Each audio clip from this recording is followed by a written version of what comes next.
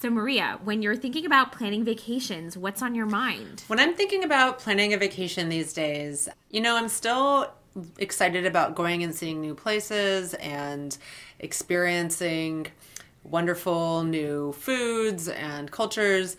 But more and more, I find myself entering this sort of rhythm of the year where I definitely need an enormous break after each semester where I just want to do nothing. And then also I'm finding that I want to make sure I carve out time for my family. So I've started getting a beach house every year in the Outer Banks in North Carolina with my brother and his wife and kids. And that's the kind of old people vacation I would never have thought in my 20s that I would want, but I just so look forward to it every year, all of us in one house, just spending time with my niece and nephew. We're barbecuing and going down to the ocean every day. And so, yeah, I'm finding that my approach to vacation is starting to shift. What about you? I think of vacation as this very serious math equation that will never ever balance out for me. Oh, man. So I'm trying to solve, yeah, I know. I'm trying to solve a bunch of things. Okay, so I've got X weeks a year, and I need for them to fulfill all of these categories. I need to make sure I spend adequate time with family. Mm-hmm. I need to feel like I have time to get away with friends. Mm-hmm. I think that traveling with friends is such a great way to spend serious time with each other in a way that you can't in day-to-day life. Obviously it has to be the right friends, but it can be really meaningful. I think about making sure I have new adventures to places I haven't been to before. I definitely want to feel relaxed. I definitely want to not bankrupt myself from the vacation. Yeah. And kind of through it all, I would eventually think about having kids. I kind of feel like I want to max out pre-baby time and do all of these things. And so I have this limited, last year it was 2 weeks a year to do all of these things. That's so impossible. And it's just it's impossible. I'm never going to win this. I'm never going to be able to solve the equation, but it's kind of on my mind. So this year I tried to be a little more intentional about it and be okay, here are the blocks of time. Each one of these blocks is dedicated to maybe one of these goals. And maybe I can make it to the end of the year and survive and feel fulfilled, but maybe my expectations for myself are setting me up for failure. Well, or maybe the number of days you have allocated off for vacation are setting you up for failure. Fair. Boom. Boom.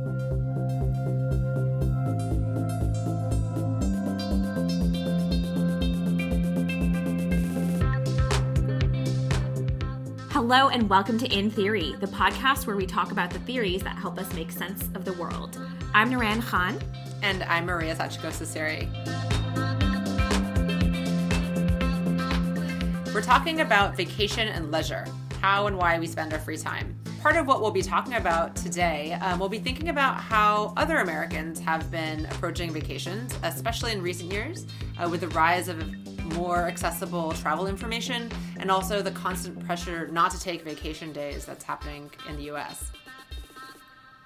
So I guess one of the big questions here is who gets to take a vacation? Mm-hmm. Acknowledging the fact that we're kind of Americans situated in the American context, that, our perspective is shaped by that. There's no legal entitlement to vacation in the U.S., so not everyone gets vacation in the way that they do in other countries. So I'm going to share some information done by the Center for Economic and Policy Research, which indicates that A, the U.S. is the only advanced economy in the world that doesn't guarantee its workers paid vacation. Boom. But B, there are all these other countries in the world that guarantee up to 30 days. Wow. And that's on top of vacation, on top of weekends and holidays, that kind of thing. Totally. And so a lot of countries have guaranteed 20 days, but again, it goes up from there. Mm-hmm. And even Australia and New Zealand have 20 days. Canada and Japan have at least 10 paid days off. Mm-hmm. So it's this paid time off that's really different about the U.S. and I think kind of disappointing. I did want to kind of point out this juicy bit of information, which is beyond this guaranteed paid time off, certain countries have additional time off permitted.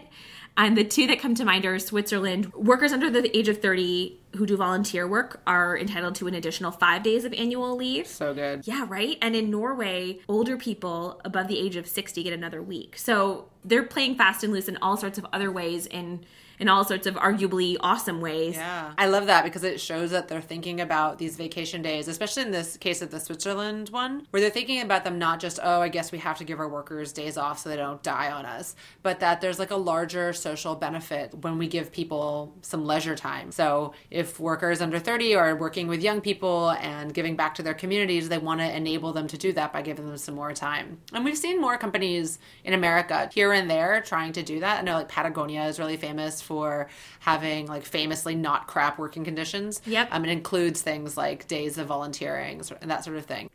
Why don't we do that more widely? I actually have this like inkling feeling that like most Americans don't know how much vacation other people get, and if they were to know, it would be like mass riots. Like I know. I mean, put it into context. 20 days off paid. If you include weekends, just do the math. It's 4 paid weeks off a year. Party all the time, right?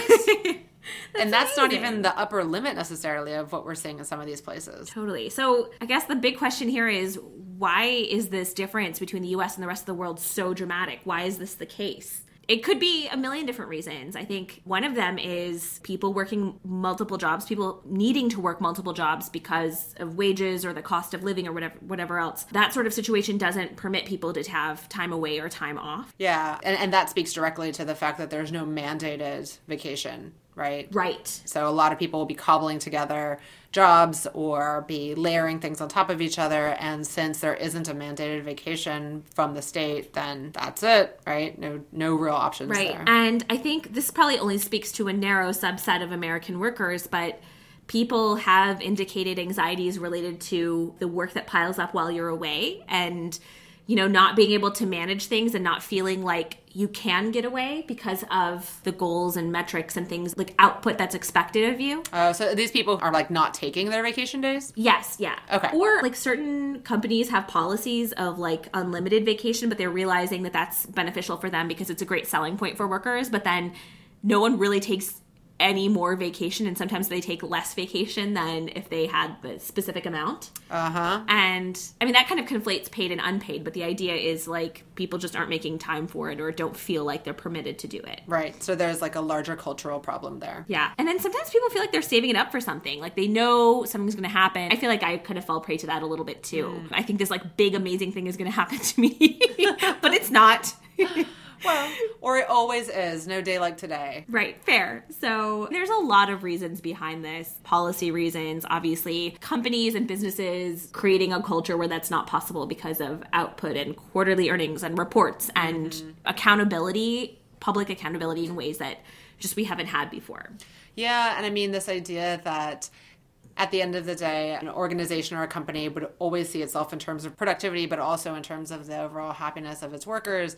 I mean, we've talked about him before, but Max Weber put forward a very useful theory to help us think about like what kind of a culture that is. Like, how did we get to this sort of totally productivity-focused culture in America? And that book is The Protestant Ethic and the Spirit of Capitalism. And it attributes a lot of this culture of work to, or what he refers to as the Protestant ethic, which is like not to say that everyone's walking around still having these Calvinist ideals, believing that, you know, if I don't work, then I'm not going to be one of the elect that's got salvation. But it does have, like, basically his argument that mindset of, like, you can measure salvation and goodness by how productive somebody is, or you can kind of see whether or not there's someone who's like selected to go to heaven by how productive they are.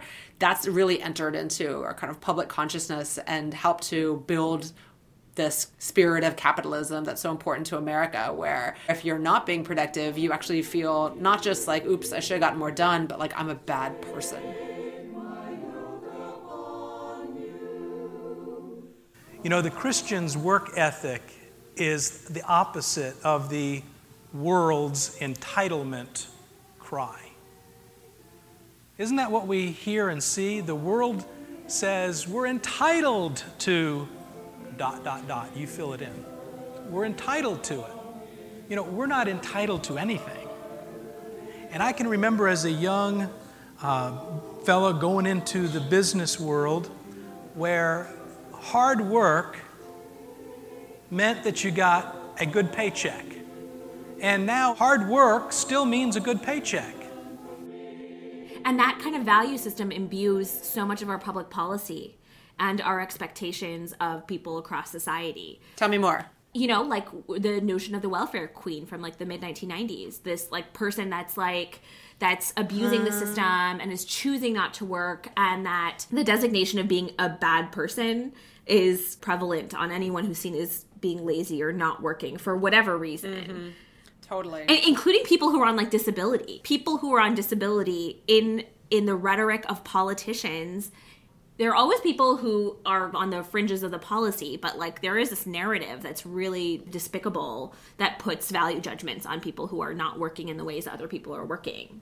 Sure, we all want to have an economy that works, and we all want to see wealth spread around and people doing well, but the idea that we would be so disdainful of someone enjoying time not working, that's pretty crazy. Like, that's a huge cultural claim to make, that we are not comfortable with just letting each other take some time off and enjoy your life. Yeah, like gap years. Like, there's just all these like European things that like, you know, folks having a couple of years to travel, just like they're not norms here. Yeah. And people seem itinerant, lazy, not going anywhere if they maybe don't participate in the kind of traditional system. Oh man, like the crazy track from high school to college to grad school to, you know, I feel like I'm constantly trying to advise students, like, just take, you know, this is the time, take a little time off. Yeah. You know, do something else. Go work in a Relax. flower shop in Paris. Like, just do something else. But Totally. that relentless need to achieve is really, it's really eating away at our vacation days. I should also add, like, I should add that, like, I am so guilty of this myself, and it's hard for me to get in a headspace where I can, like, in abstract, I understand this is important, and I'd like to think my value system is different, but, like, in my day-to-day, I'm pretty hard on myself, and it's really hard not to adopt these mindsets, but, you know, always good to know. The more you know. Exactly. Like, you know, this spirit of capitalism that we all live in, we don't have to agree with it for it to be part of our culture, and we can try and negotiate it each for ourselves. Totally. You wanna live fancy, live in a big mansion, party in France. You better work, bitch. You better work, bitch. You better work, bitch. You better work, bitch. Now get to work, bitch.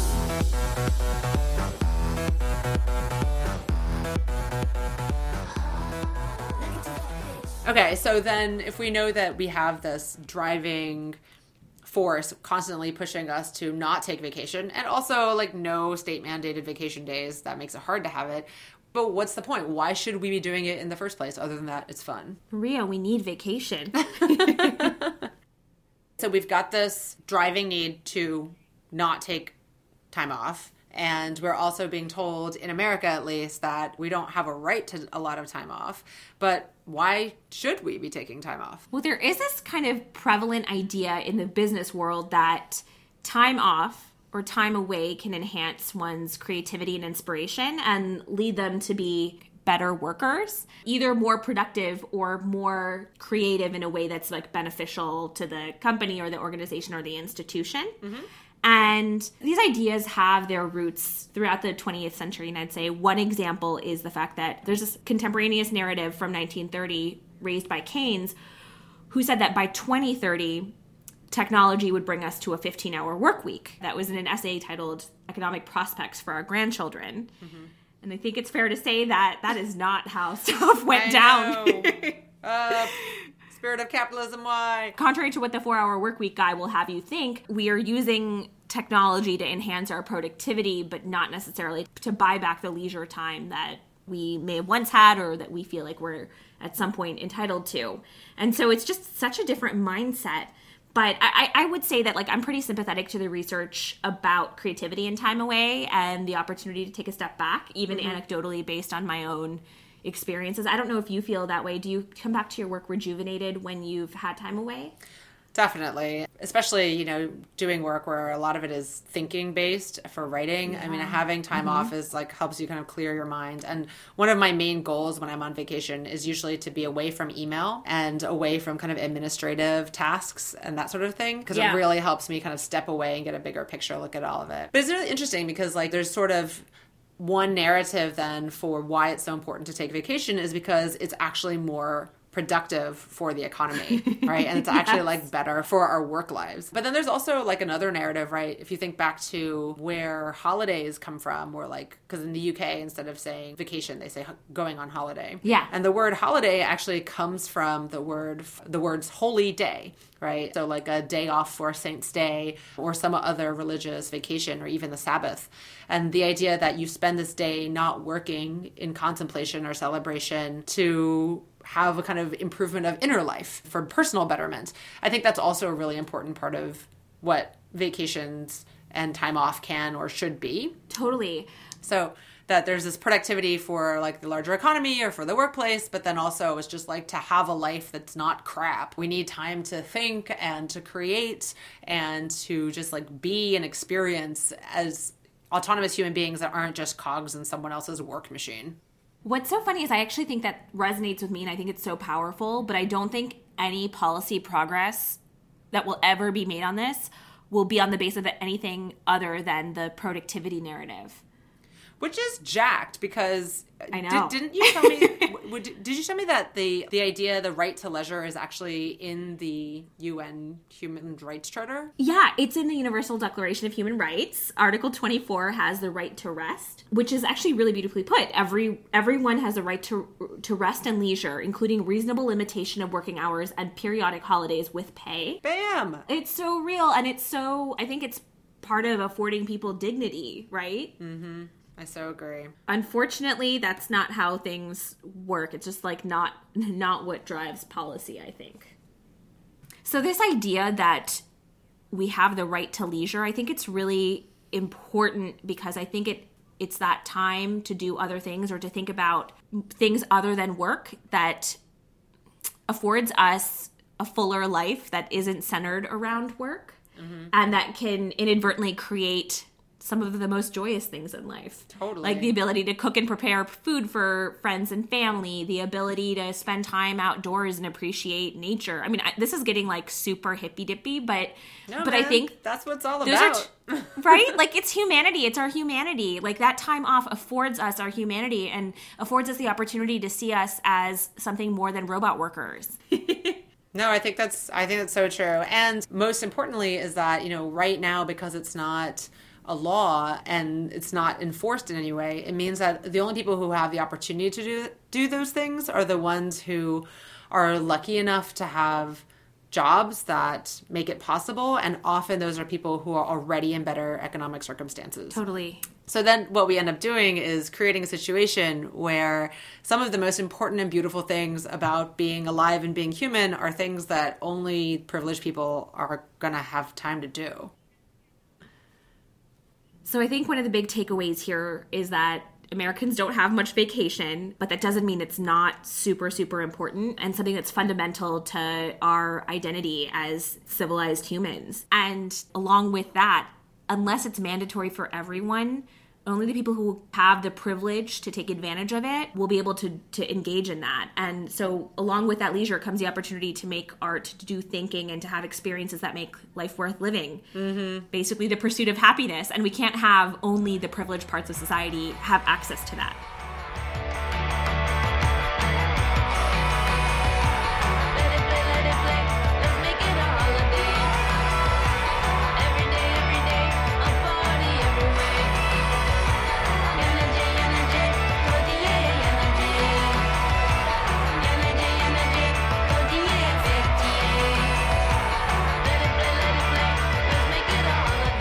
Okay, so we've been talking about time off and vacation days, but now let's talk about like going on vacation.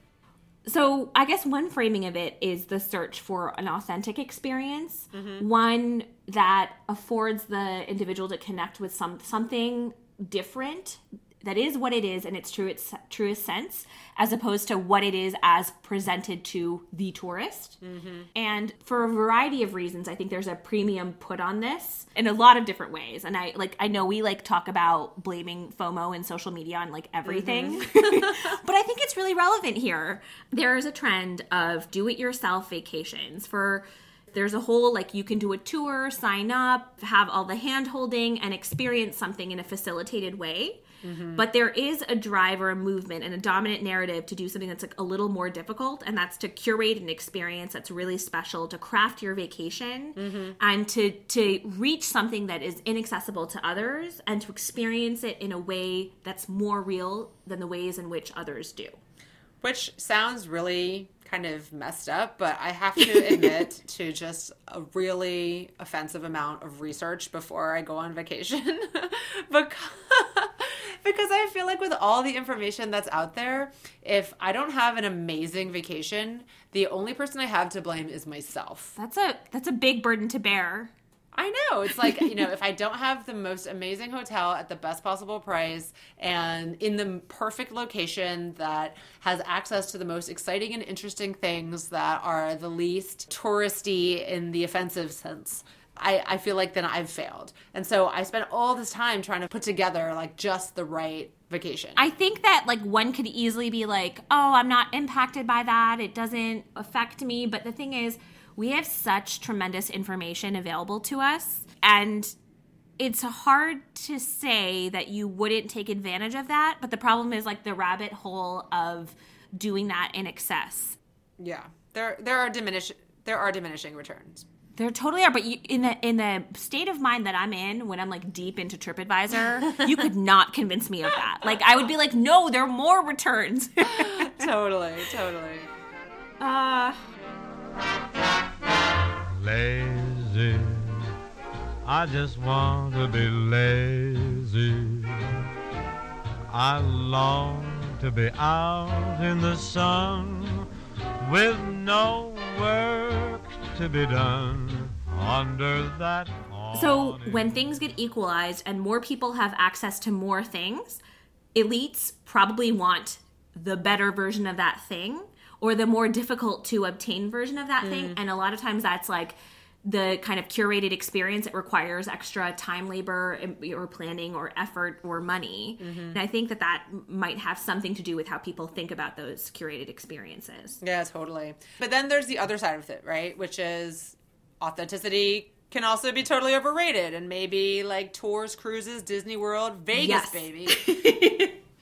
And I have to admit to you that I have been on a Disney cruise. Shut up. Are you serious? It was amazing and magical in all kinds of fascinating ways. I can't. How does...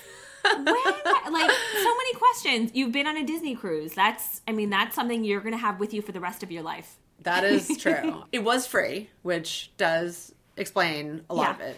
I was very, very lucky that one of my dearest friends, Matt, hey Matt, who I grew up with, he's an actor, performer, and he was a performer on a Caribbean Disney cruise ship. Oh my gosh. And living so, the dream. I know. And so he was able to take me for free on a week-long cruise in the Caribbean over the New Year. And it was like amazing and so fascinating because like every aspect of your trip is completely curated by somebody else for you. And even down to the beach where you spend your time on the sand, because it's Disney, instead of just like dropping you at a beach that like belongs to some actual culture, because that would be silly, they bought a whole Caribbean island and they completely turned it into Disney time at the beach land.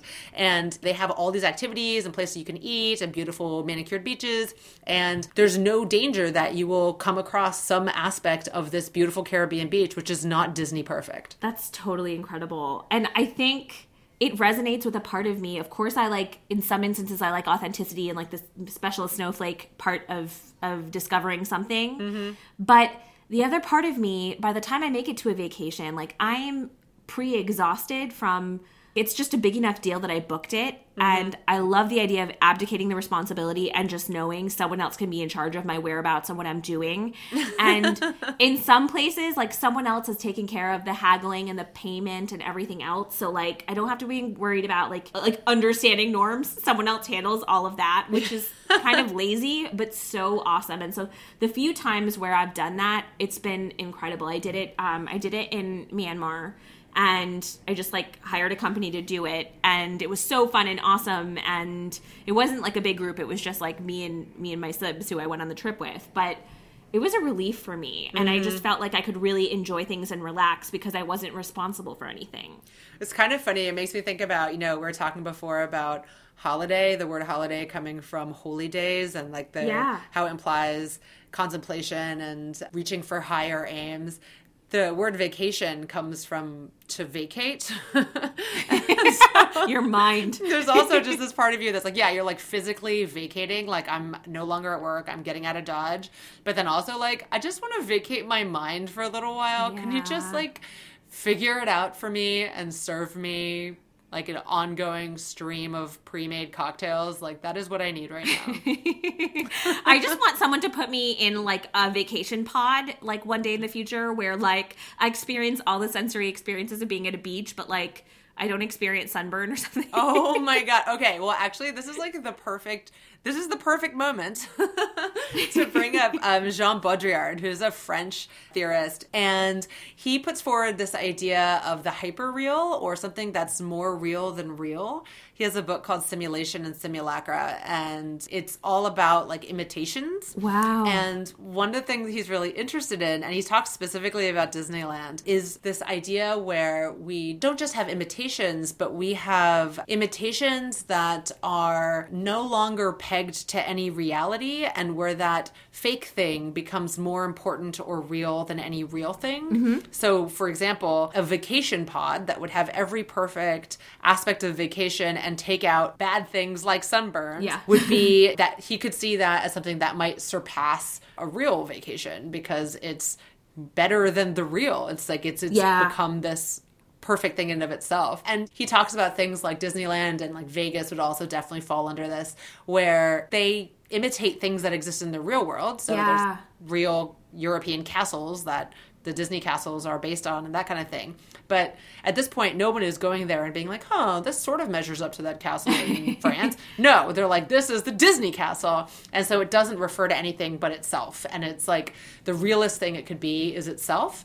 And I feel like a lot of these kinds of, I don't want to call them inauthentic vacations. Prefab. Yeah, prefab. Enjoy the prefab vacation. A lot of those, they are all about the hyper real. Like where you get a version that is better than reality and you just don't have to worry about what is or isn't real. Do you know what that makes me think of? I've never been to Epcot, but isn't that the one where you have all the cultures of the world and you get to experience them in one place? But I'm pretty sure the idea of it is it's like it's like a hall of cultures or something, right? Yes, it totally is. Yeah, permanent World's Fair. Which is so fascinating. Actually, Gabriel was just telling me about this a little while ago. Yeah. And he was saying he's met people, who've told him like, oh, I've eaten that food before. He's eaten some like obscure street food from Vietnam or something. And he was like, really? Where? And they're like, oh, in the World Hall and Disney.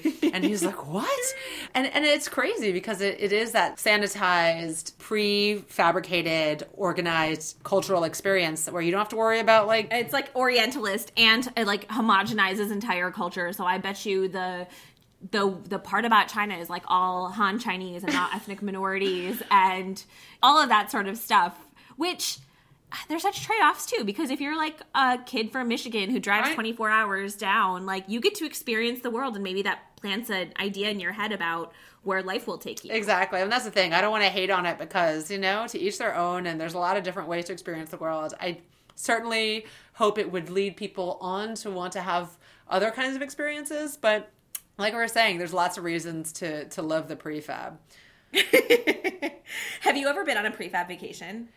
Other than... Well, I guess the Disney one. Other than my Disney cruise, not really. And I should also add that my Disney cruise, part of the glory of my Disney cruise was that I got to stay below decks with all of the workers. Like Titanic. Yeah. Basically, because it was over New Year, there was like a huge like champagne toast at midnight on the top deck for the guests. And then there was like a wild raging reggaeton party below decks for all of the people who work on the boat. And I'll just say that was a lot more fun. So I think the takeaway here is that whether you're in search for the most authentic, curated experience or just want to like sit by the beach and have your pre-made cocktails come to you with all-you-can-eat pizza, there are plenty of options and theories to help you understand why you might be interested in either or both.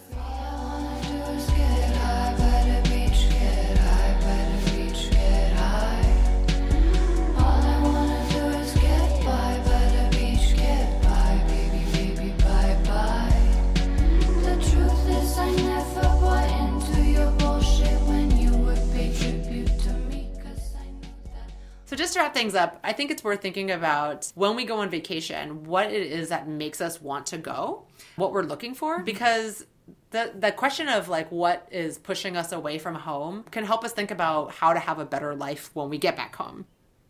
I've been reading this book, Breakfast with Socrates by Robert Rowland Smith. And in it, he goes through these philosophical ideas behind like little aspects of the everyday.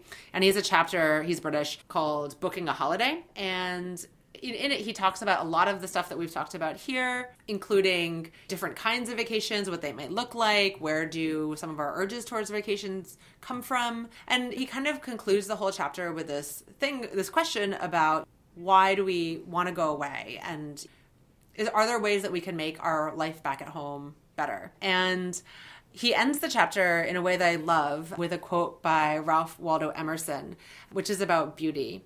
And the quote goes, "Though we travel the world over to find the beautiful, we must carry it with us or we find it not."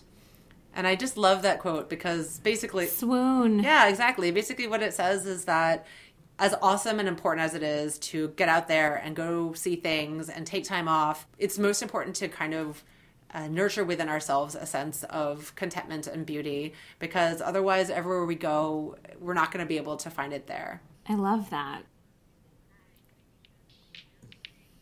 Questions, comments, ideas, we'd love to hear from you at intheorypodcast@gmail.com.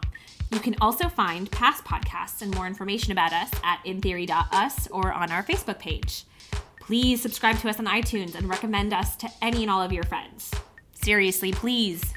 In Theory is produced with the support of Experimental Humanities and the Human Rights Radio at Bard College. Many thanks to our intern Olive Carroll Hatch. Music composition and art design by the sensational Aaron Taylor Waldman. Thanks for listening.